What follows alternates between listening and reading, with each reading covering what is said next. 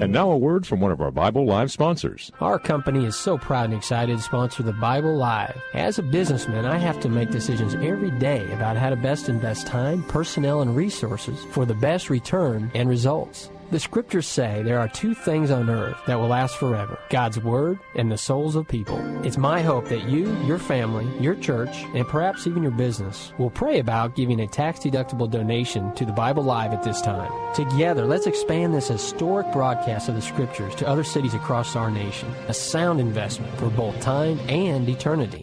You can donate by credit card at the Bible Live website, www.thebiblelive.com, or mail your check for the Bible Live to P.O. Box 18888. That's P.O. Box 18888, San Antonio, Texas 78218.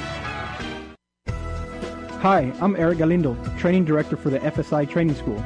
For individuals and businesses, we offer certification courses in CPR and First Aid through the American Heart Association, and also the Vehicle Safety Inspector course for the Texas Department of Public Safety. Courses are available every week for your convenience. Call me, Eric, at 210-314-2615. That's 210-314-2615. Welcome to the Bible Live Quiz Hour. It's time to test and grow your knowledge of the Bible. The entire Bible every year. On Sunday nights at 9, join us here for the Bible Live Quiz Hour. Soapy will ask questions from the Bible Live leaders. You call in with the correct answers, and you win. It's just that simple. So get out your Bible, put on your thinking cap, and hit that speed dial. Because here's the host of the Bible Live, your Apache Indian scout through the Book of Books, Soapy Dollar.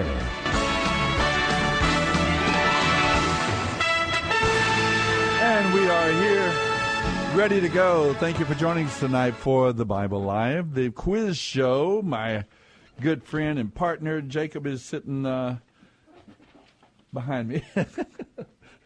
Always behind me, Jacob. That's the thing, right? He kids me a lot because of a number of things. But Jacob, how you doing? You were definitely under the weather this last week. We had to let you go home early last week, and after half an hour or so, you got better. Evidently, you survived it. I did. Sorry. I was under the weather, but now to adapt and coin a phrase, I'm above the weather. You're above the circumstances. Yeah, good. That's sort of like walking on the water, if you will. Yeah, I understand. Well, man, I'm all right. I get that, but I hate being sick. I'm so sad. It really just bothered me to see you not feeling well. That's just a terrible thing, and I've enjoyed great health myself. So. Yeah, actually, that afternoon, earlier in the day on Sunday, I had been under the covers, shaking with shivers and chills. I knew that. But I always keep my word.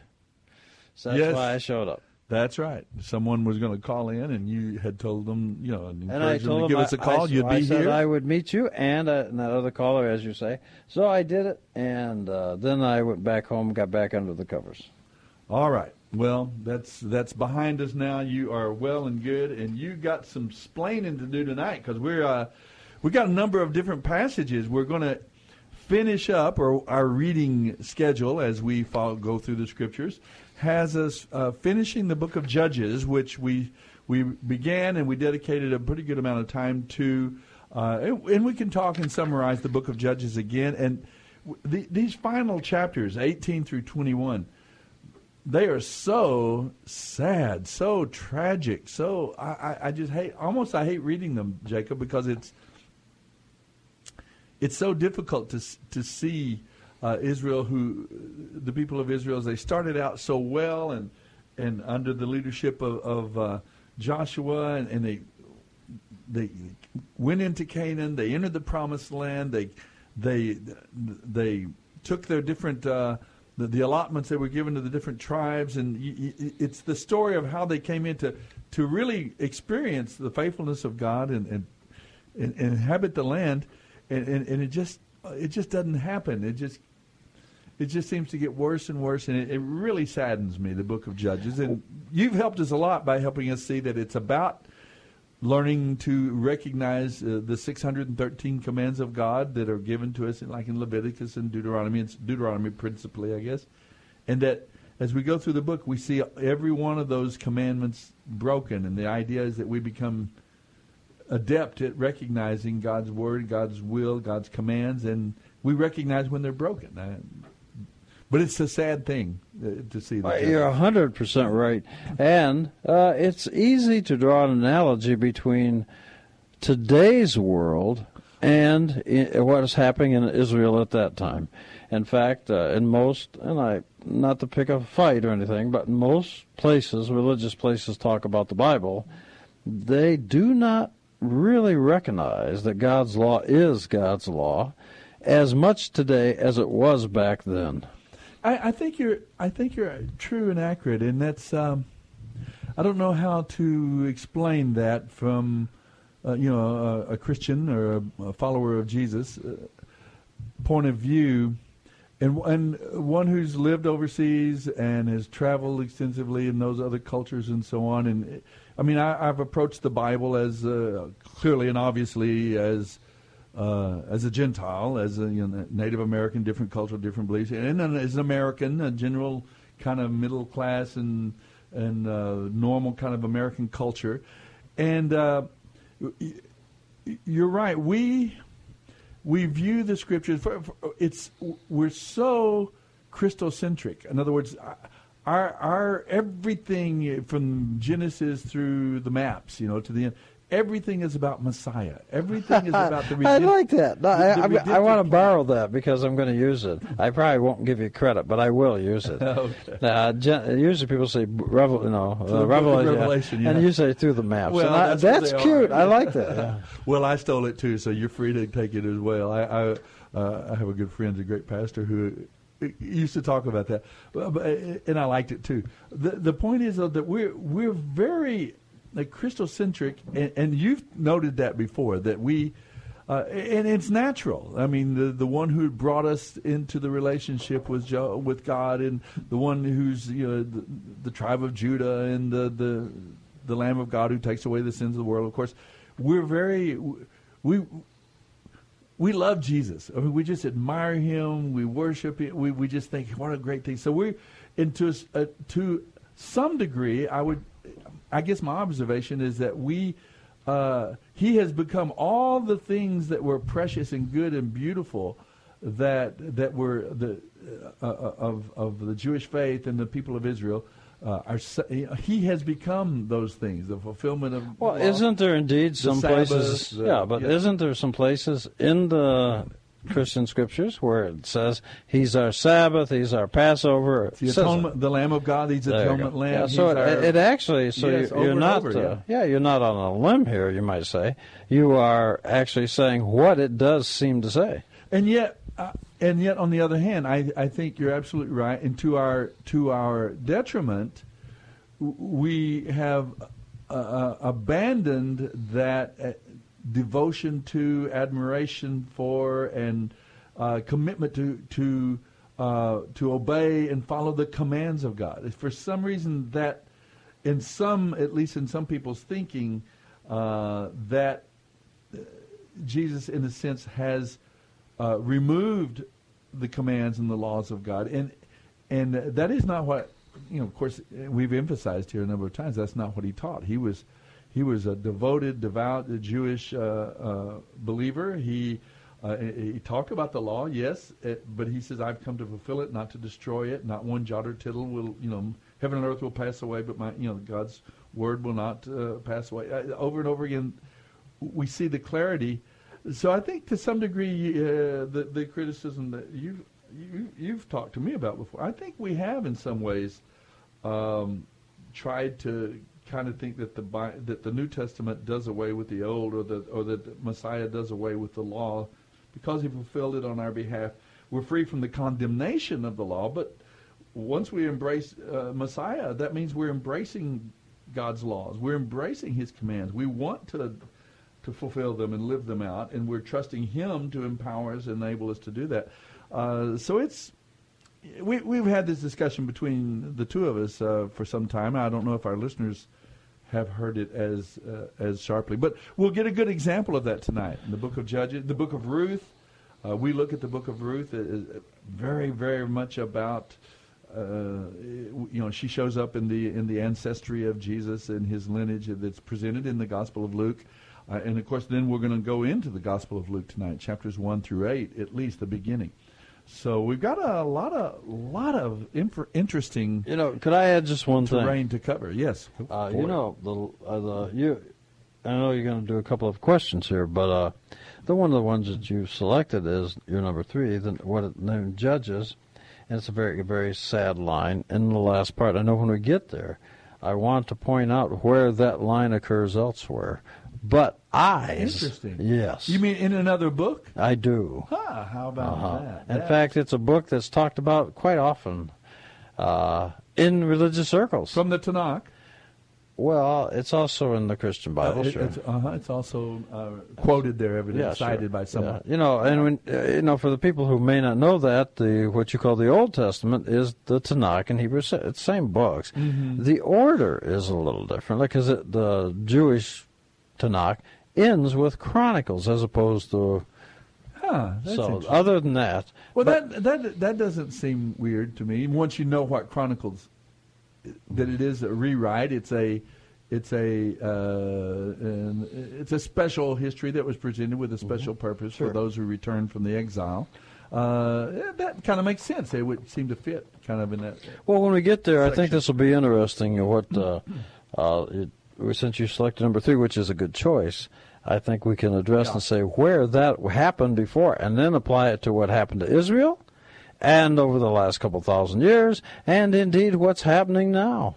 Yeah, I like your idea that we can take some of the lessons from the book of Judges, even that long downward spiral and the failures and the tragedy of it and so on. And we can see that. I think we can see it in our own culture and society. I think, maybe I'm imagining it. Other people may not agree with that. But let's get started then. We've got some questions for you from the Psalms, the Proverbs, and the book of Ruth, the books of Judges, Ruth, and then from the Gospel of Luke tonight. From the Psalm, here's... and it really is kind of one of my favorite Psalms, Psalm 51. We read Psalms 51 and 52. And at what point, I don't know how accurate this is, but I asked the question, maybe you can tell me if I'm all kind of off on it. At what point in his life does David say he became a sinner?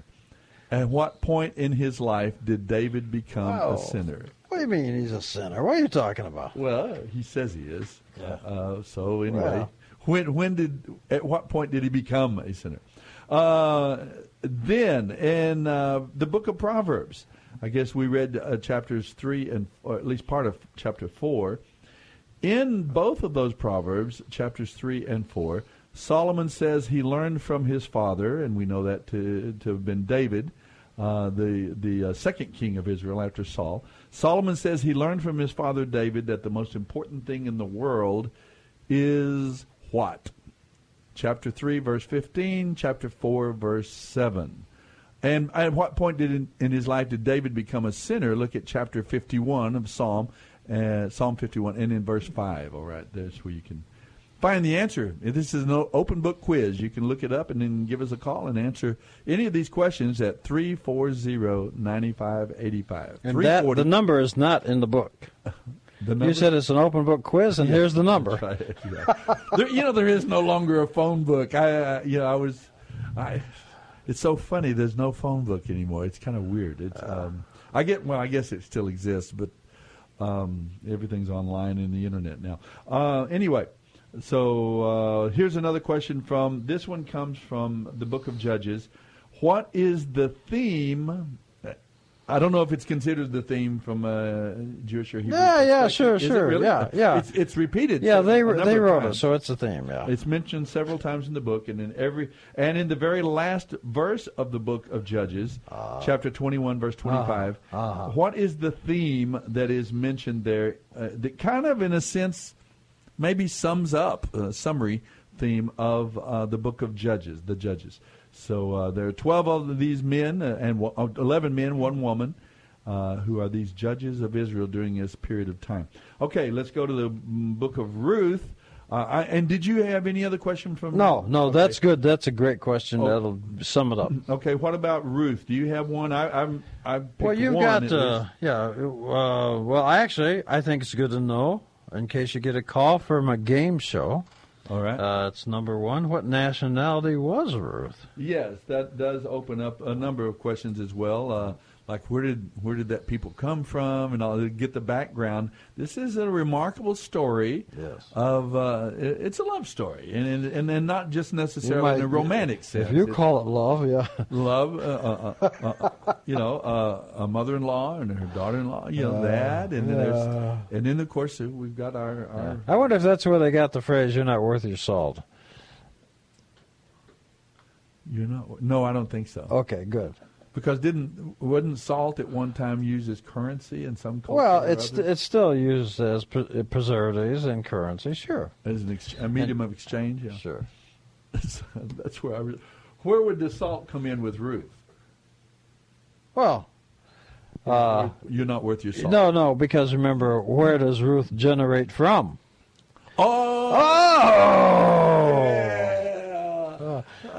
I'll tell you what, we'll draw pictures later, Soapy. I was a little slow on picking up that. That was good. I like it. Okay, what nationality was Ruth? And then what two great kings came from her lineage? From Ruth and her husband. Well, I guess I'll go ahead and give his name. We don't use that in another question, I would guess. No, that's okay. We got lots of questions, so. Okay. Boaz is his name. What two great kings came from their lineage, from their union, their marriage? Okay, now then, let's go into the Gospel of Luke, who was, by the way, I find it interesting. I always have thought it was interesting that he's the only... well, in the book of Ruth, we did want to mention something. Yeah, that's You're right. number 9. Okay. About, as Christians, who is kinsman redeemer? And that's the answer that we've been talking about before the show tonight. Yeah, what is this idea of a kinsman? And how do we determine it? What is all of that? Well, it's an ancient way of determining it. All right. And you'll see it again over in the Christian Gospels. All right. If you can call in and kind of unscrew the inscrutable there for us and tell us what this idea of a levirate marriage and the kinsman redeemer, what is that all about? We've talked about it when we read through, I guess, Leviticus, Deuteronomy. It's mentioned in the laws of. It is definitely mentioned, yes. So if you can call and give us the answer and explain that to us, give us a call 340-9585. I'd love to hear from you. The books of Luke and Acts were written by the only known Gentile author in the New Testament. The only one who was not himself Hebrew, Jewish. I think that's accurate. I think it's probably accurate. And so the books of Luke and Acts were written to a person named Theophilus, or that's what it's dedicated to. What does Theophilus mean? The word, I've written this book to Theophilus. What is it? Symbolism, or is it whether a real person? But our question Interesting, is, you say symbolism. I have come to the conclusion it's symbolism. You think so? Yeah. Okay. And I do because I've watched the Gospel of movie, John, starring Richard Harris. Okay. And he explains it. All right. Well, it makes sense, and there are folks who think both things, or this is to true. put up both alternatives. So why, sure, they may all be correct. You're all right. Good deal. I'm okay. You're okay. What else we got? I've got a couple more from Luke, but I don't have to choose them. I didn't choose all the questions on purpose, but I just happened to think through them today, and I picked out a few. Go ahead. Go ahead, and okay. I'll pick a next one if you... Okay, in chapter 3 of the Gospel of Luke, Luke says that in the 15th year of the Emperor Tiberius, now we're looking a little bit at Luke's credentials as a historian. Which number are you picking? Number 13. 13, okay. In chapter 3, Luke says that in the 15th year of the Emperor Tiberius, we were both high priests. And there's only supposedly one high priest at a time over Israel. But Luke says that there were two at this moment, and that would be a good chance to kind of fact check him as a historian. Was he wrong? Did he get confused? Or was he accurate? And so you look in chapter 3, verse 2, we were both high priests. Who are these two people who served as high priest of Israel at the same time? And maybe you can describe why. How did it come about? And in Luke 4, I think, to me, one of the really, really great, interesting passages. It's and very Luke, beautiful. Luke, which one? Luke chapter 4. Oh. This thing, it's called the Temptations of Jesus. After his baptism by his second cousin John the Baptist, he goes out into the wilderness and 40 fasting and praying and so on as he launches and begins his public ministry, somewhere around age 29 or 30. And it says that Satan, the devil, comes and actually tempts him. And we're given detail about what the temptation was about, and I want to find out. I find it one of the most remarkable passages. It seems that Satan comes and tempts the Messiah. You know, that's the idea. And what does that mean? And in what sense was he tempted? I mean, if he indeed is the Son of God, he certainly can't be tempted to sin. So, in the classic sense of temptation, that couldn't be the explanation of the temptations. But it was a real temptation. So what was at stake here? Maybe someone can give us a call and give us their thought about what were the temptation of Jesus all about. Look in Luke chapter 4. And then one more, Jacob, just because I work at Lackland Air Force Base and I deal with military personnel. That's a big part of our ministry here in the great Alamo City. I did not meet or speak with Jesus, but he healed my servant, and Jesus said that he had never seen faith as great as mine in all of Israel. Who am I? You might be surprised at the answer to that question. I never met or spoke with Jesus personally, but he healed my servant. Did he speak with Jesus? I was reluctant to mention this because I do believe that whoever prepared your questions for us may have made the most minor accident. Okay. I couldn't remember if he spoke with you. He did, and he says, no, you don't have to come to say the words. Then let's take that part of the question out. That's it, but I got a better substitute in your question. How's that? Good. I had not met or spoken with Jesus before. We're going to leave that out because that's questionable. But he healed my servant. That's what I want to ask. This is the question. Okay. Was his servant a man or a woman? Mm-hmm. Now, if it's a woman, we got a little more depth to the story, don't we? Well, we have a different take on it. I can't recall. I guess in my mind, I've always assumed it was one. Everybody assumes that, and so I've looked at it very closely. But that's an interesting thought, isn't it? All right. That's an interesting question. Was it a man or a woman? But he healed my. Who is this guy who's Jesus himself said? Hey, who's this guy? Had the greatest faith he had seen in all of Israel. I just found that so interesting. It's in a way, is it irony or is it ironic? Is that or not? I don't know how. I wonder how Hebrew people and Jewish people see that. I wonder how the Jewish people saw that at that time. Here they are living under, in a sense, under the heel, and yet here Jesus says this kind of a thing. There's no problem with that. All right. Well, that's all the questions we have. That's 1, 2, 3, 4, 5, 6, 7, 8, 9, 10 questions. Maybe that's too many questions. I know some of our listeners. That is a lot of questions. We have one favorite listener. I know he's going to say, that was too many. And what happens, at least with me anyway, when we get a lot of questions, like if I'm listening, I always then forget what the first two or three are. Okay. Well, we'll keep them out there, but there they are, 340-9585. And you can give us a call anytime you'd like. We're going to pick... Well, you have to do it during the show, of course. That's true.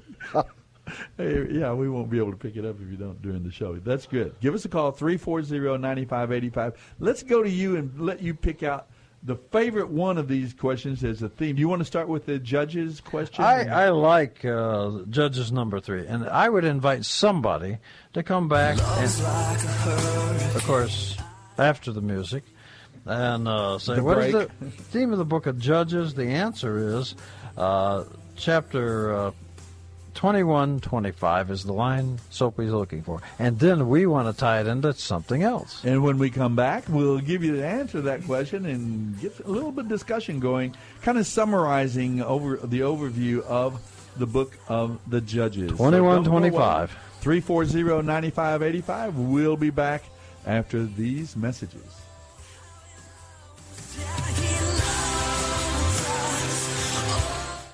You're listening to the Bible Live with Soapy Dollar.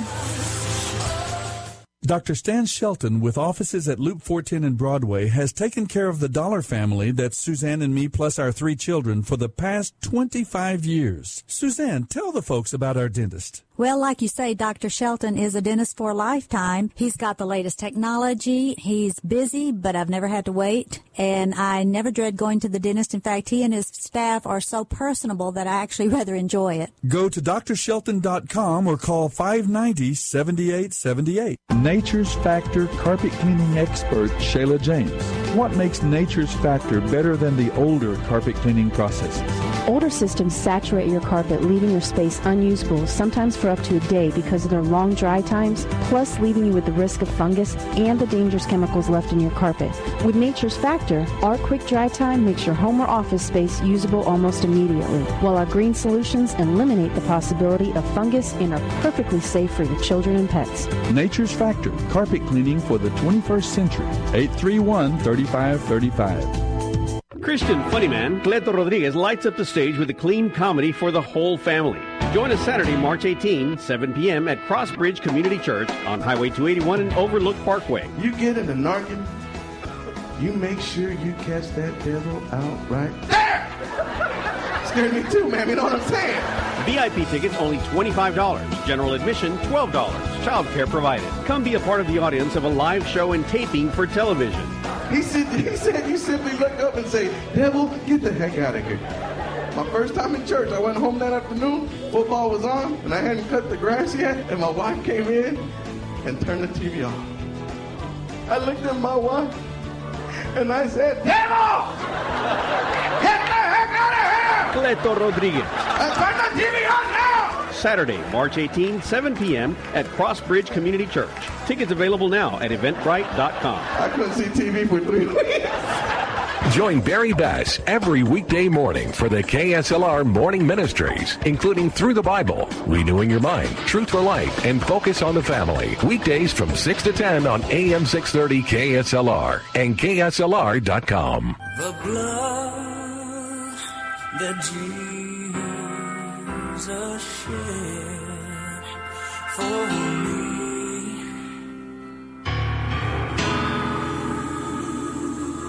Way back on Calvary. You're listening to The Bible Live with Soapy Dollar. Gives me strength from day to day. It will never lose its power. For it reaches to the highest mountain. All right, we are back. I love that drum fill right there in the way. Dramatic. What a dramatic song that is. Get us back into this segment now. We're talking all about the books, the Psalms, the Proverbs, the book of Judges, Ruth, Luke. Maybe too much tonight. Maybe we bit off and given you too many questions. Shall I run through them real quick? From Psalm 51, at what point in his life did David become a sinner? Psalm 51, verse 5. In the Proverbs, chapters 3 and 4, Solomon says he learned from his father David what the most important thing in the world is. What is that? According to Proverbs 3 and 4. Then what is the theme, the summary theme of the book of Judges? It's mentioned several times in the book, the same statement. And in the very last verse, chapter 21, verse 25. It's a good way to summarize the book of Judges. Then we move to the book of Ruth. What nationality was its nationality, its ethnicity? What nationality was Ruth?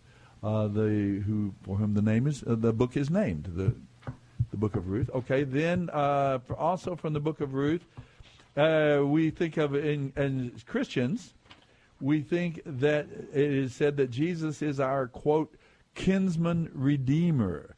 And our question is, can you explain that to us? What does that mean to be a kinsman redeemer, and this idea of the levirate, I don't know how to even say it. Is that, how do you say that? Levirate marriage? That's good. What is it? Yeah, that's good. I can get by with that. All right. And then what two great kings came from the union of Boaz and Ruth? The romantic love story found in the book of Ruth. What two great kings came from their union and from their lineage? Then into the Gospel of Luke. The books of Luke and Acts were written to someone. They were dedicated in a way to someone named Theophilus, or at least we're given that name. What does that word mean, Theophilus? Maybe some of you Grecophiles can call in and give us what the word Theophilus means. By the way, that does not mean you like children. No. Well, never mind.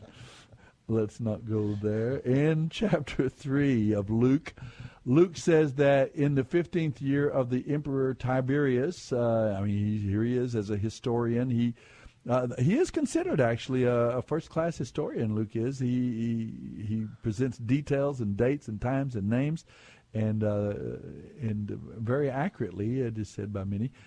He says that there were two high priests during that particular year, 15th year of Tiberius. And so who are they, and how did it come about that there was only supposed to be one high priest at a time? So who are these two, and how did they both become high priests at the same time? In Luke chapter 4, name one of the three ways that Satan tempted Jesus. Just one of them, 1 out of 3. All right, you'll help us out quite a bit. I find it one of the most interesting events in the life of Jesus. It's also one of the more telling in my view. Okay, just name one of the temptations. And then we have this question. Jesus healed my servant, and he said that he had never seen faith as great as mine in all of Israel. Who am I? Who is this person that Jesus, the Messiah himself, brags on him and says, I've not seen that much faith anywhere in all of Israel. I would love that to be said of me, especially by that had to be high and that's praise the one indeed, that that's the one we twinked about. Did he actually speak to him? Right? Yeah, because Hey, listen, I just thought of why we have to let the person that helped you prepare the question or did it for you off the hook. I know why. Would you like to know why? Yes, why? Because they obviously got the answer from the accountants at Price Waterhouse. The question, remember that's the people that did the wrong movie pick last week? Oh, is that right? Yeah, so obviously whoever got this got the answer, the question from Price Waterhouse accountants. Well, I can't say anything because I know. Okay. Don't worry, Soapy. You're all off right. the hook. I'm off the hook. I'm All right, blaming there you the go. accountants. Give us a call, 340-9585, if you'd like to answer a question. Give us a call, a comment on these. There's some interesting concepts here. Let's go to the just you and me, Jacob. You and I. Let's go to the Book of Judges. Yeah, let's talk. And talk about. Hey, can we talk? Yeah, we've talked about that old book and the summary of it. But go ahead, take that theme and run with it. Well, read the question and let's deal with it. What is the summary theme of the Book of Judges? It's mentioned several times. I don't know how many times in the book as a whole. It seems like it's 3 or 4 times or maybe more. I don't know. But in the very last verse of the book, it's mentioned as well. There was no king, so the people did what was right in their own eyes. That's the statement we're looking for. Right. So, in other words, there was no king, and what was the role of the king? Was to constantly read and reiterate the God's laws to them. So there was nobody teaching them God's laws and reiterating it. Thus, you might be familiar with something in the Christian New Testament called the Sermon on the Mountain. Before you go there... Okay, so it sounds like we're not going there. So. I want to ask yeah, I love that. I like it. But I'm wondering, now, this idea of no king, it almost sounds as if that were a bad thing. But didn't Samuel himself and even Moses, as far back as Moses, didn't they discourage the idea of a king? They wanted judges, yes. And the whole idea, how do you explain? That's going to be chapter 7 and chapter 8 of Samuel, if memory serves. And they said, hey, we'd like a king like the other like nations. the other people have, yeah. And God capitulated and said, okay, you get a king. Sometimes that's the worst thing that could happen. We get our prayer answered, right? Yeah. But how do you? I mean, from the Hebrew perspective, you say that the plan of God was these judges, but it really failed. Why? Because they failed. Why was that God's plan? Why was that the ideal, as opposed to the idea of a monarch, of a king?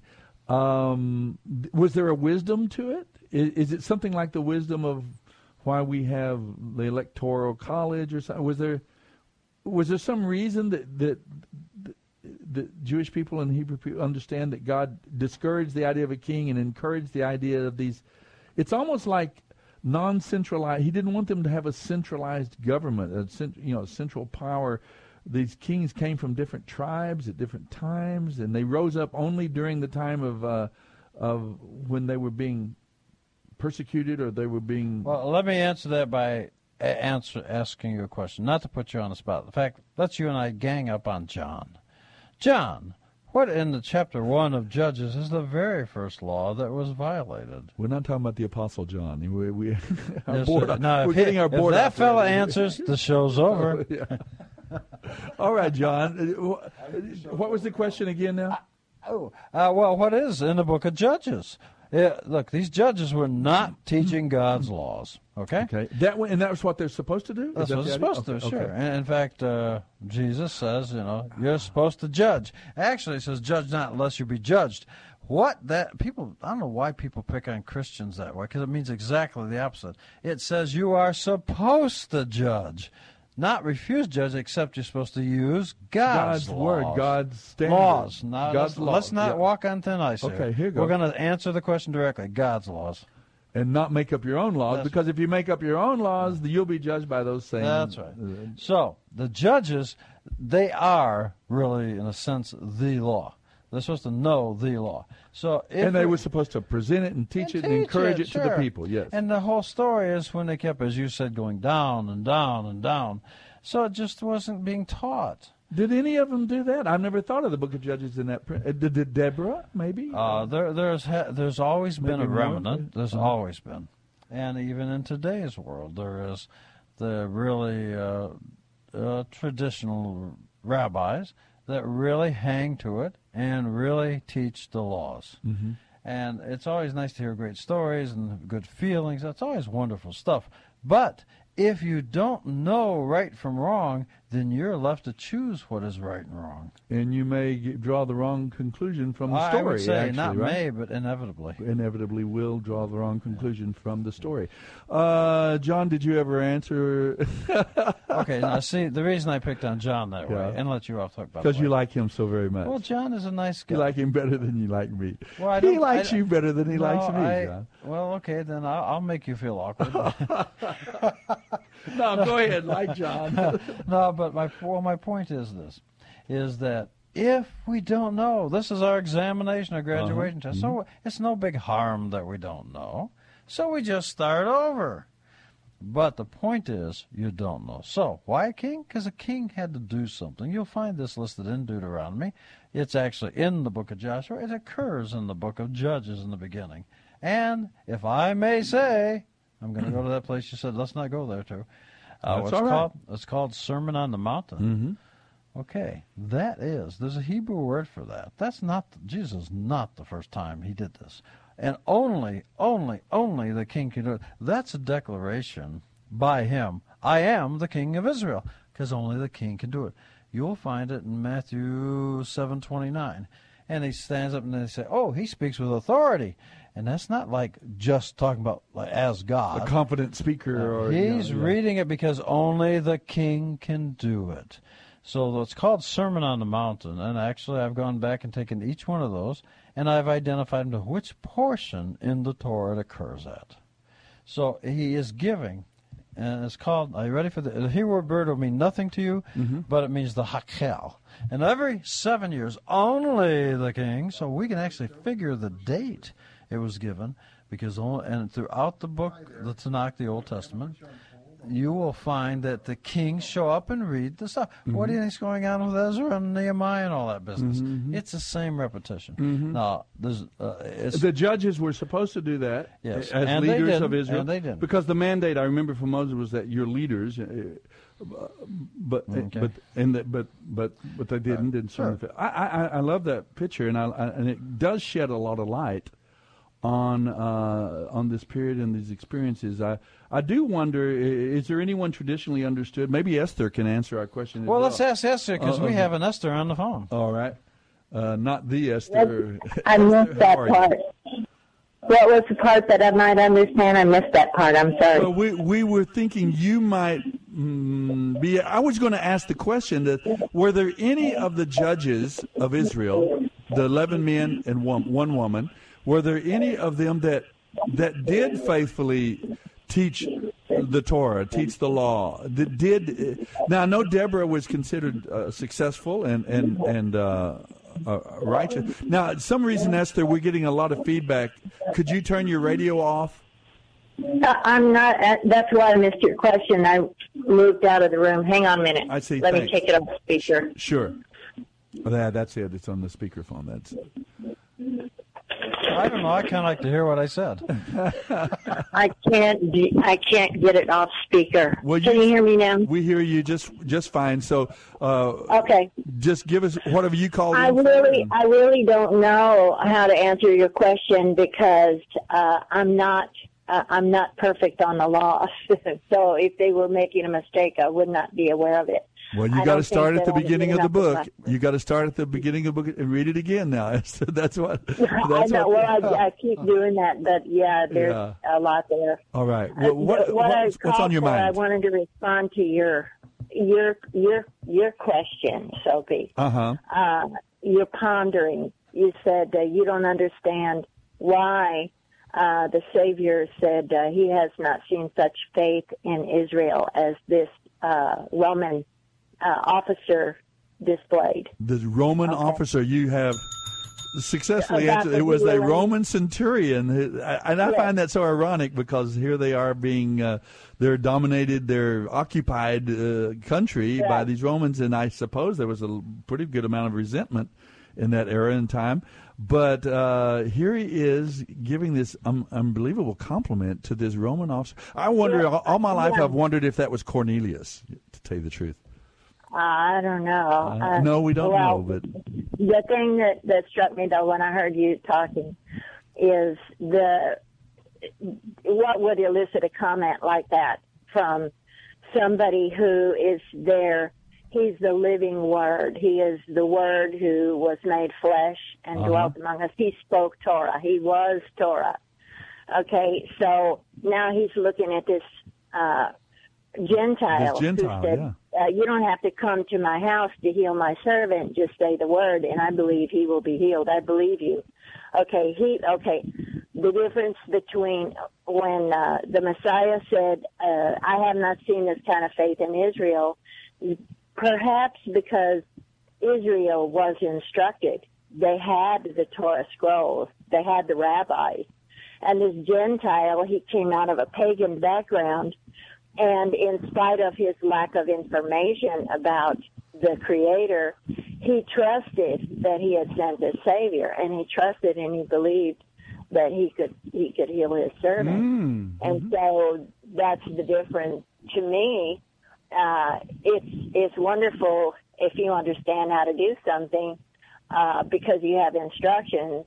But isn't it kind of really more miraculous if something is complicated, you don't have instructions, and yet you see how to do it? The simplicity of just trusting, just faith, without necessarily. I get it. I think that's that's a brilliant take. Yeah. That's a good answer. I am really well. You guys are really smart. I like it. I like y'all to talk. So I'm going to hang up and let you continue. All right. Esther, you're kind. There. Thanks for calling. We always love hearing from you. All right. Yeah, thank you. You betcha. Like that's a good answer. And was there, I want to ask you, Jacob. Now that she says that, it makes me wonder: what did this Roman officer perchance? See, later on, I said was his name. I just wondered if he was Cornelius, and some people may wonder, well, where did you pull that name out of the hat? It's later on in the book of Acts, another book that Luke talking about the expansion of the gospel message after Jesus' memory death serves, and what chapter is that? 15? No, 10. 10. Okay, 10. You were right the first time. Acts chapter 10, and.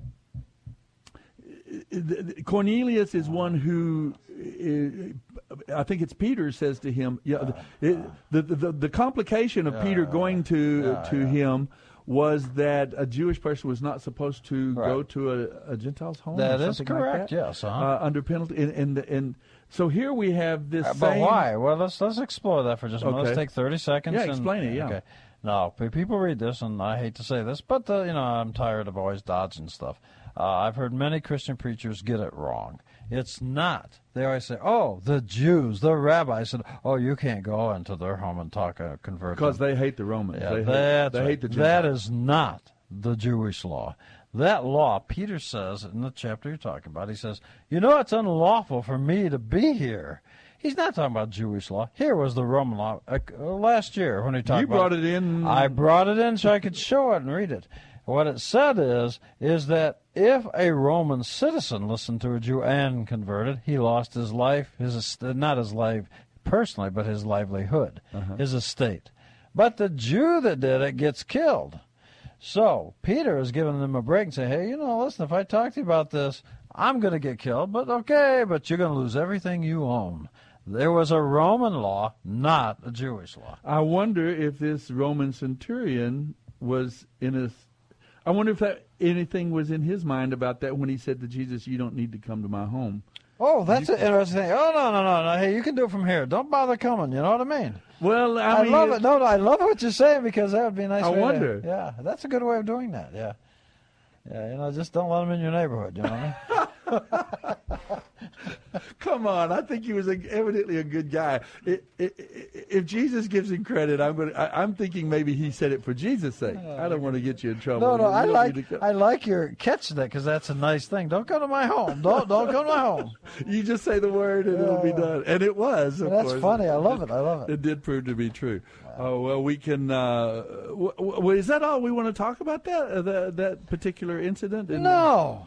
What else do you want to say about it? I want to talk about, since we're talking about that thing about the people did what was right in their own eyes. Is there any other time that you can think of early in the biblical history where a group of people did things that was right in their own heart and their own eyes? And I'm going to give you a hint. And the entire world was destroyed. Is that used in Genesis before the flood? Yeah, so what you got is, now remember this, it says the line, listen Why do I never connect these dots? How do you guys get so good at this? Well, we actually read use it. Guys. Yeah, use guys. Again. No, but here's the point, is it says, every thought, they'll say in English, of his thought or his imagination was constantly an evil. If every thought was, then everyone was, which means every thought disobeyed God's laws. And therefore, there were no laws. When there's no laws, the world was drowned. Everybody does what is right in their own eyes. There you go. They follow their own command. I know Jerome's on, and I think we should talk to Jerome. Let's go to Jerome. This is not the famous. Let me see. I got to get John to. John and Jerome have struck up a friendship, I think. Hi, Jerome. Good to talk with you. Good to talk to all y'all there. All y'all. Look at him using that advanced Texan grammar. You know what? A lot of people don't know the plural of y'all. It's all y'all. That's right. Oh, now that's cute. All y'all is plural. Yeah. All right, Jerome. Tell us what's on your mind. If you want to answer a question, or maybe you had a comment for us. Well, I was just wondering a little bit about your theme tonight about the different verses and the different parts of the Bible, because I just don't know if there was a particular purpose on them, because they're both very interesting and very challenging. And I thought that was a good approach to use some insights, because people hardly ever go to Judges, because it's a very interesting area of the Tanakh to deal with part of Israel's history that is not very complimentary of the people, because how so soon that they fall off the faith wagon by start doing their own thing and not listening to those that were the leaders, Joshua and his generation. But as soon as his generation was over, and the people just started to enjoy life so much, and they forgot about God, which is easy to do in a society that is very successful. It's very, very hard sometimes to stay faithful when things are going so well, and so I find it that they really didn't follow the plan that God had laid out for them, and so I thought. When they got into trouble, that's when they called out for help. Yeah, isn't that ironic that often it's times of prosperity that are more detrimental to our faith and to our walk with God than times of persecution and difficulty. C.S. Lewis, a great thinker and author from the last millennium, the last decade, the last century at least, he said, "God whispers to us in our pleasure, but He yells to us in our pain." And so I guess we see some of that in the book of Judges. There's, I guess there are some bright spots. There's Deborah, and then maybe even Samson. Although there was unrealized potential, the possibility he had was so great, and but he does repent, and he comes around and all. And even the book of Ruth, we have to say, comes from that era.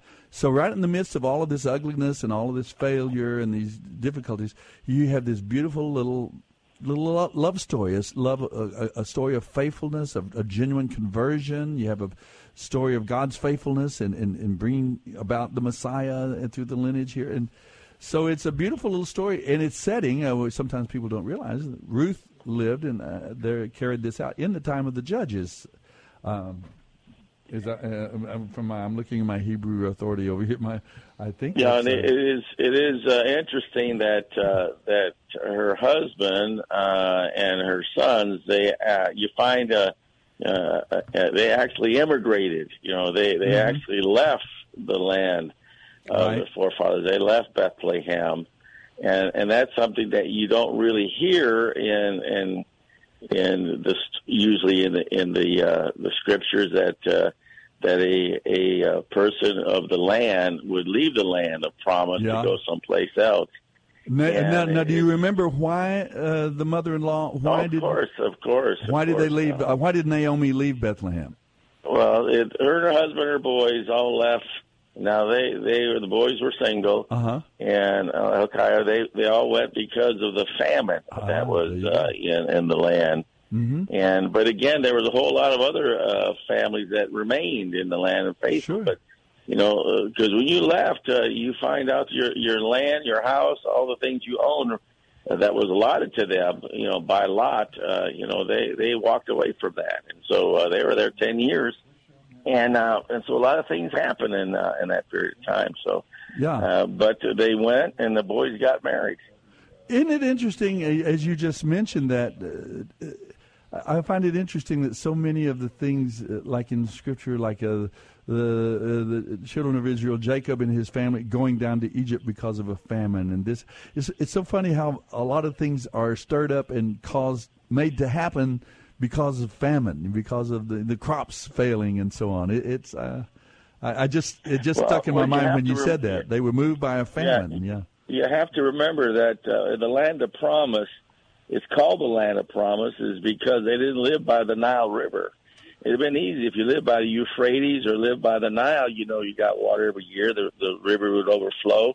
But you go to a land that only depends on rain, you got to ask for God's promise to bring rain and ask for that every year. So that thing of dependency was very important in the land of Israel where they lived, because rain didn't come on a regular basis. What an observation! That I guess that made that little old muddy River Jordan a little more special, doesn't it? Yeah, it does. In fact, Jerome makes a really good point. And rain, many times in the Tanakh, is used as a word to supplement or indicate blessing. Oh, my goodness. There's Jerome, thank you for calling. And we're already into our break all of a sudden here. We'll get that fixed. Thanks for calling in.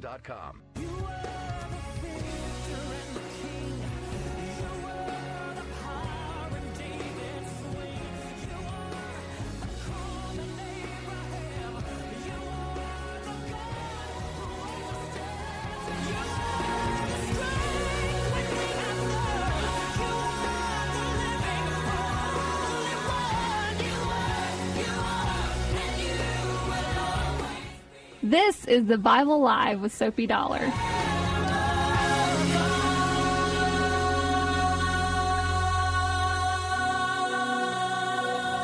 All right, we are back. Thank you for joining us this final segment of the Bible Live. We are focusing tonight on the book, the Judges, this tiny little book of 4 chapters in the book of Ruth. Familiar, I don't know, perhaps one of the more familiar books, very positive, very uplifting, very inspiring. And yet, as Jerome pointed out, by the way, calling in from California. And she's a convert. And a convert. See? A Jews Moabitess, accepted converts. A Moabitess. She married a Jewish man. They had, like Jerome I think Jerome she told lived us. out in Converse. I don't know. From Converse. Oh, that's great. So anyway, Naomi picks up and leaves with her 2 sons, and her husband at that time. They went together, right? All of them together, or had her husband already died? Both boys dead.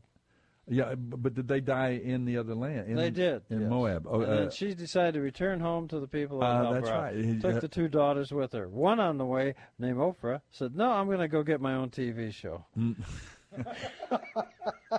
Yeah, and we know how that turned out. So then Ruth, the one, says, "Entreat me not to leave you, to forsake, turn away from following you, because whither thou goest, I will go. Your people will be my people. Your God will be my God." I mean, it's just a beautiful verse. It's used a lot of times in weddings and so on. It just is wonderful commitment from this Moabitess, this Moabite girl. Hey, speaking of commitments, I was wondering, maybe we should answer the phone for Jim. Let's do that. Let's go and talk with Jim instead of just rattling on and on. I'll do that. Hi, Jim. How are you tonight? Oh, please be there, Jim. I hope I didn't take too long. Two. He's on line 2. Okay, let me drop that one in. I'll try line 2. Hi, Jim. Hey, no, y'all aren't rattling on. I'm glad to hear what y'all have to say. It's all helpful. Well, I appreciate it. Actually, I think Patty is probably saying, anybody here named Jim? Right. Well, what's on your mind, Jim? Really love to hear from you. Well, I'd like to hear y'all's comments. I had a chance to look at the passage on the centurion in Luke 7 and also parallel passage in Matthew 8. And it does say in Matthew 8 that the centurion made the request in person to Christ. Yes. Whereas in Luke, it just says he sent some intermediaries. And that's what I was thinking about, that he had sent maybe some disciples or some others who went. That's why I got the idea that he had not himself met Christ or spoken with him. Sure. Yeah. I guess that's where so the 2 Gospels, they differ on that detail. They do. And, I know people that are antagonistic will say, well, look, there's some errors in the Bible. I don't, maybe in that one there's a parallel to the fact that it's mentioned in Luke 23:16, Pilate says, I will have him punished and then release him. Well, Pilate, they actually didn't punish him. He had the soldiers punish him, but he was saying, it's my decision. Uh-huh. So I'm not sure if that's really a similarity, but, the fact is the centurion had great faith. And so, we can take that. I like Jim's approach. That's exactly right. It's not, these are not parallel or, they're different perspectives. This is more like individual portraits, Matthew, Mark, Luke, and John. And, of course, some of the things they have in common, they've seen, they observed, they heard about, and they point their view of it, their picture of it. And each of them come with their own particular emphasis. it's not a contradiction. It's just simply that I'm marking this detail or this aspect of it. This is what and someone else saw it, slightly. That's a very natural, good thing that can happen even with witnesses in courts today. You'll have people look at the same event and describe it differently because that's the way they observed it and experienced it, and they emphasize it. Good for you to bring that up, Jerome. It is a good point, especially with the Gospel of Luke. Jim. I'm sorry, Jim. Good to bring that up, especially with good to bring up his points with the book. Yeah, that's right. With the book of Luke, because Luke is actually considered to be quite the historian, not only the Gospel, Luke, but also the book of Acts. A lot of detail, a lot of dates, a lot of people's names, and he puts things in perspective. Can you answer that question for us? I was just curious. You might be able to about why there were two high priests in this 15th year of the Emperor Tiberius. I'm guessing maybe you could help us with that. You're guessing wrong. There at that point, we have the king and also. Well, maybe I can give you a hint. These two people, one was named Annas, Annas, and the other named Caiaphas was his son-in-law. So they are related. Let me say, did the king have something to do with that? They were appointed by different. They came to be a high priest. Appointed by two different sources. Does that help? Okay. Take a guess at it. Well, was the Roman ruler one who appointed one of them? Yes, he appointed Caiaphas, the son-in-law. Evidently, he was more pliable, they could rely on him more to do what they told him to do or something. Collect taxes. Collect better tax collector than his father-in-law, I suppose. But I guess the important point in its way was that Luke points that out, and it's an aberration, it's an abnormality, and it kind of goes to show that he is a good historian. He did show this was historically accurate. It's like something about. I remember people used to. Deny the existence of the Hittites in the Old Testament, and then archaeology showed up and saw, hey, there were people called the Hittites and so on. And so it's one of those little proofs or evidences, the way we'd establish the reliability of a particular text or historian is that, the exterior evidence supports what they say, Anyway, I thought it was a little tidbit, a little interesting Soapy and detail. Jim, since I have you both on the line, it ties into your number 5 that we did not select. Okay. Which is, and I'll just. Talking about Naomi or the book of Luke? No, we're talking about Luke. Okay. And it says, he started his ministry, and he was a very influential man in Israel, and he is, we'll just say John the Baptist. Okay, the baptizer, right? Yeah. Actually, John Yachanan the Mikvah man. The Mikvah man. But anyway, the point is, in the book of Luke, we learn that John the Baptist is a true Levite, mother and father. Zechariah and Elizabeth. Jim, why is he down at the Jordan River? And it ties into it, talking about Caiaphas and good, Annas. yeah. Nice. Why is John the Baptist baptizer? Why is he, if he is a Levite, he's supposed to be serving in the temple? Why is he down at the Jordan? Can you give us a best guess, Jimbo? That's a good question. And it's emphasized that he is down there, and in fact his Jesus, his second cousin, goes when he's launching his ministry. Instead of going to the temple as the practice was to go to the priests, the Levites, and present yourself for ceremonial cleansing and that sort of thing, he goes to the Jordan. He goes to John the Baptist, and he says it's because for righteousness to be fulfilled. So why would he go to John the Baptist?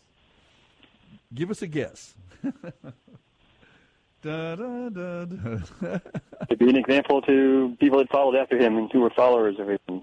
All right. That is a great guess, and it probably is partially right. Yeah, sure, it's partially right. Inform us, Jacob. And here's the other partially. The other 90% of it. No, that's the other part. Okay. But here's the idea. He's down there. He's a real Levite. Luke makes it real clear he's 100% Levite. But he's down at the Jordan River. Why? Because, as you well pointed out, Jim, by the way, Jim is a fine name. And it goes for James, which is an Anglicization of Jacob. Jacob, yes. But anyway, so what's happening is he's down there because the Levites had all been kicked out of the temple by Herod and the Roman rulers. They kicked them all out, and they killed several of them, and they left some alive to carry the message that, hey, this is what happens at the Romans and Herod. So he's down there. He's a real Levite. The guy's running the temple, and I was going to ask you another question, but I'll spare you. It's Caiaphas, Annas, are they in anywhere mentioned that they're from the tribe of Levite? The answer is no. Because, and then if they're not Levites, how did they get in charge of the temple? Because they made deals and bought or paid for the offices from Herod and from the Romans. In fact, Caiaphas, every morning at sunrise, had to go to Herod's palace, pick up the chief priest's garments, and return them at sunset. That was a clear message to everybody in Israel who's really running the temple. Did you know that? No, I did not know. The degree of corruption in the priesthood, in the temple, was and the Romans level. And Herod. Yeah. Because they're the ones that conquered. They're the ones that fired them. In fact, let me go one step further. Are you familiar, Jim, with the story in the Gospels about Jesus riding into town and him having a meeting? Then in the following chapter, there's invited to the big banquet.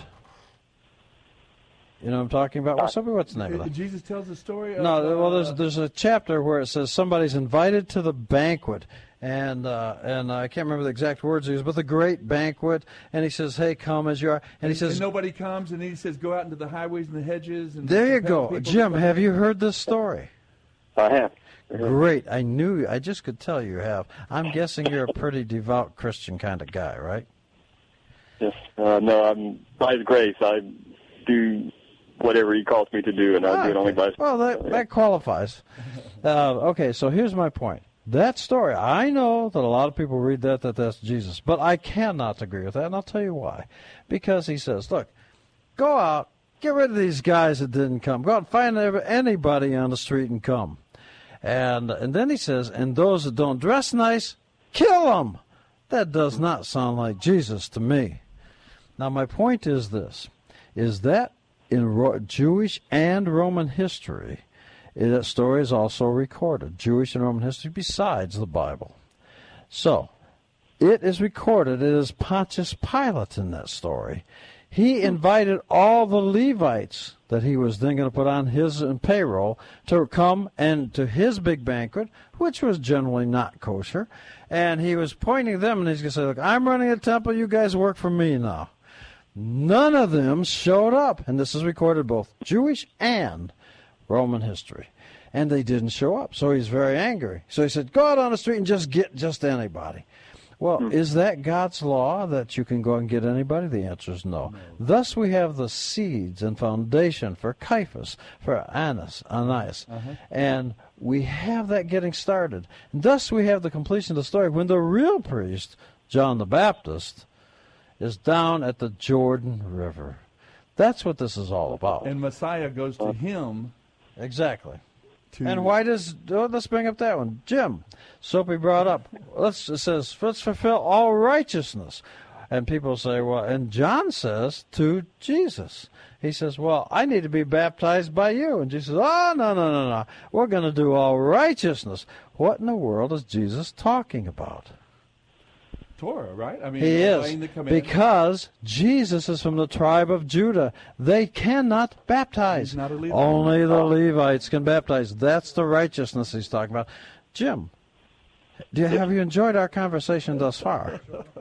Been great. Jim, what's on your mind, though? We've not let you kind of give the, you called in probably to make a comment or say something. We don't want to we've just hit you with a bunch of questions, poor guy. It's like we're picking on you, but Yeah, we're not picking on you, Jim. I just could tell you were a devout guy, and I enjoyed talking to you. Was there something that you wanted to say that we want you to get it out there, No. Jimbo?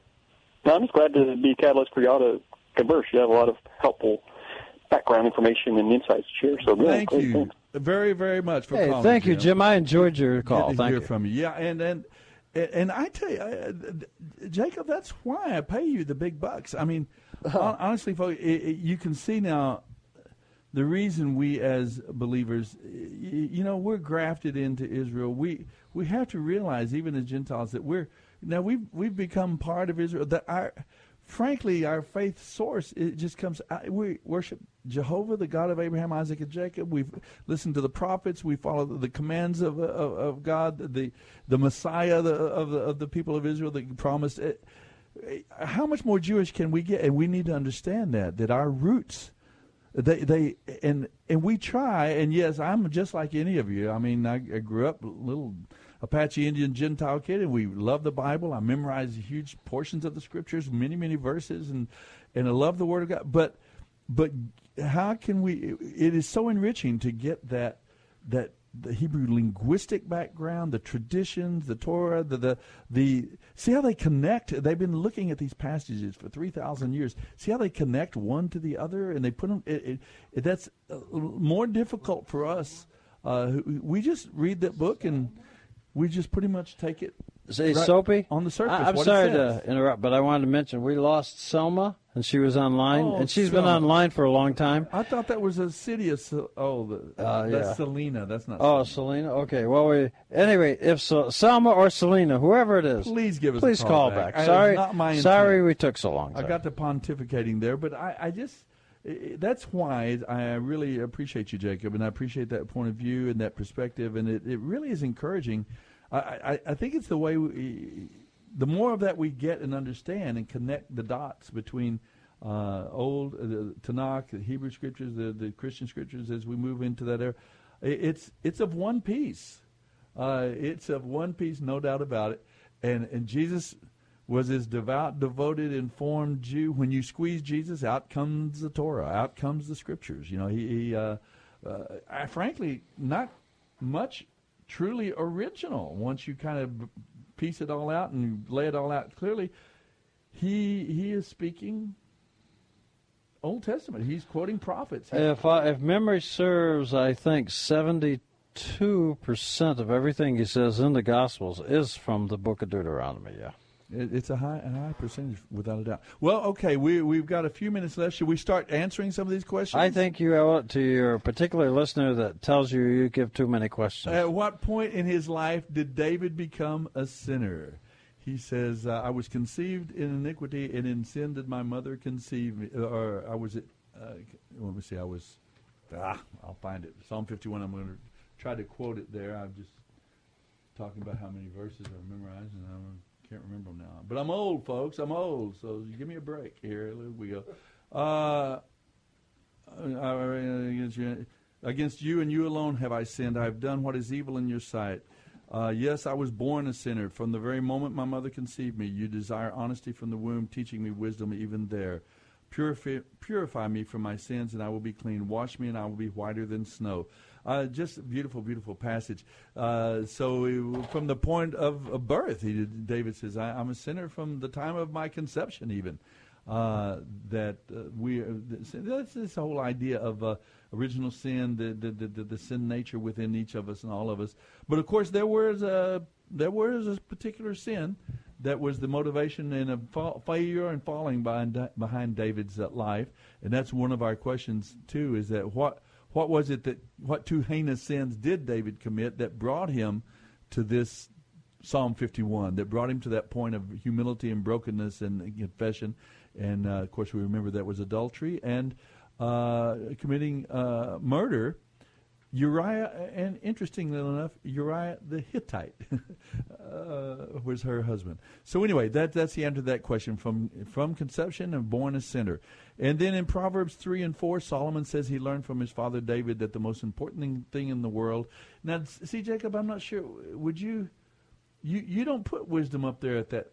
Wisdom is the entry point for when you listen, from your here, explanation, right? If we must rely on the Bible, if we absolutely have to, that's a joke. What do we have? Okay. But the point is, it always comes in this order. Always.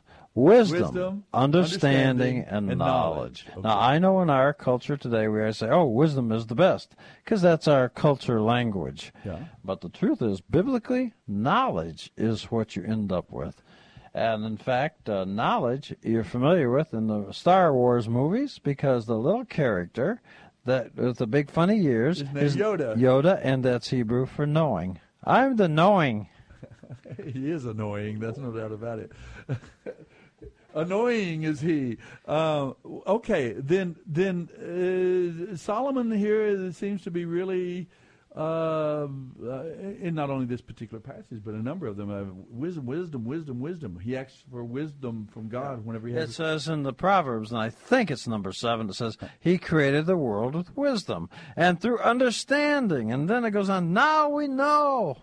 Okay. So it actually states it over and over. And in fact, if you go back in Exodus, where he gives, he tells the two guys to build the ark, and he gives them information. You'll see it gives them in this order: wisdom, understanding, knowledge. All right. Well, see, that's an example of this. We Gentiles, we just read Solomon and how it all talks about wisdom and wisdom. This calls out in the streets and so on, and we miss that little that emphasis that it's the entry point. I guess it's the beginning point. Wisdom is from God. Okay. Yeah. All right. Well, then here the theme of the book of Judges. We've already answered that.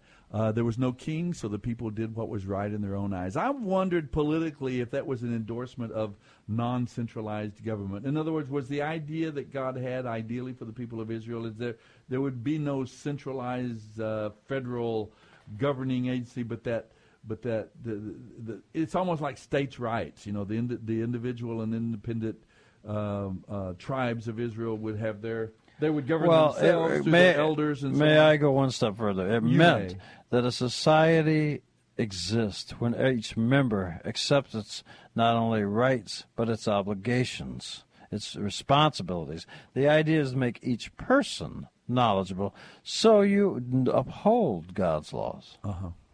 All right. Well, I was asking you the question is, why does it seem like God kind of favors, he didn't give him a king from the beginning, and he even warned them against a king because he's going to make you pay taxes, he's going to abuse he's going to take your children, put them into war, he's going to make them serve the state and so on. And so we have a clear message from the Hebrew Scriptures that states' rights is the way that our founding fathers had it right. They kept the authority close to the people out in the different states. But and I wonder, would you say that is a principle, that the idea that God kind of favored that as opposed to a centralized federal powerful? Well, it's hard to say because we do have Jerusalem established by God, and that is the temple, that is the altar. So it's hard to say. Yeah, it is. Just throwing it out there. The difference is it's about God doing it. What that's true. That is very different. What nationality was Ruth? And the answer to that is she was a Moabitess. She was from the people group of the Moabites, which is kind of interesting because they weren't. No, they weren't. Well, we know where the people of Moab, where they came from. We know how that people group began and started. And it started with one of the patriarchs, right, that we consider. I guess he's not a patriarch, but it was the daughters of Lot. When God destroyed Sodom and Gomorrah, two daughters of Lot, the mother was turned into a salt, which you made a good joke of a while ago about not worth his salt. But these two daughters then, so that they could keep their lineage and have children, and they conceived children by their father, Lot. And one of them was an Ammon, and the other was named Moab, and that's the beginning of those two people groups, the Ammonites and the Moabites. Is that they're not considered Jewish or anywhere? Well, that's the purpose of the book of Ruth. To say, look, So what her heritage is this? So what? She's in. The point is to dispel that sad Christian teaching these days. It's that, no, here's a woman that comes from this source, and she's in. Yeah. Interesting. And yet that's the background she comes from, and that's how they got started. In fact, might I go so far? It's from, listed in David's heritage, as you well point out, and ultimately Jesus' heritage, as you say. And the point is, there is a rule, believe it or not, in old Judaism, that you should never have a king that doesn't have some blemish in his background, because otherwise you'll say, oh, I'm just perfect and there's nothing, I'm better than you. He always had to have something to keep him humble. Well, there's plenty. I would never be king. There's plenty in my life. Naomi, all of us. Naomi, whose name in Hebrew means pleasant, told folks in Bethlehem that her name should be changed to Mara, which means bitter. You see how that little linguistic background just makes the picture more complete. Sure. But we don't get it a lot of times when we just read it ourselves right on the surface. It's a great help. As Christians, we've got to talk about this. Who is our kinsman redeemer? How much time do we have? Okay, the books of Luke and Acts were written to Theophilus, which means lover or friend of God. And the two were Ananias and Caiaphas. And 3 temptations, turning the stone to bread, jump off the temple, kingdoms to worship. We'll talk about that next week. But end us up talking about kinsman redeemer. We've only got 10 seconds. A minute or so. So take your shoes off and you can be, or if you keep your shoes on, you're a kinsman redeemer. You take them off, you're refusing the job. Okay, so this... We'll explain next week. If a brother dies and doesn't have children, his brother could have children with his wife to further his lineage and to keep his family alive. Sure. He would be the kinsman redeemer. But if he rejected it, then the next in line got to be the kinsman redeemer. And the guy that rejected it gets his shoe taken off. Thus, John says, I'm not fit to take his shoe off. Interesting observation. And that's how Boaz becomes the kinsman redeemer in the book of Ruth. See you next week, folks. Thanks for joining us. Bye-bye. The Bible Live is dedicated to helping restore the Bible to our culture and is brought to you by Crew Military Ministry. Mailing address is P.O. Box 18888. That's Box 18888, San Antonio, Texas 78218. Hear the entire Bible every year on the Bible Live, weeknights at 9:30 on this great station.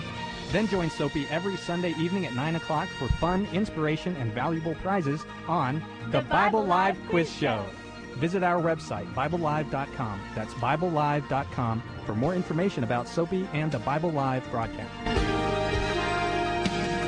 You may also order materials at the website and make tax-deductible donations to help Crew Military minister to our military personnel and broadcast the entire Bible every year to America and the world.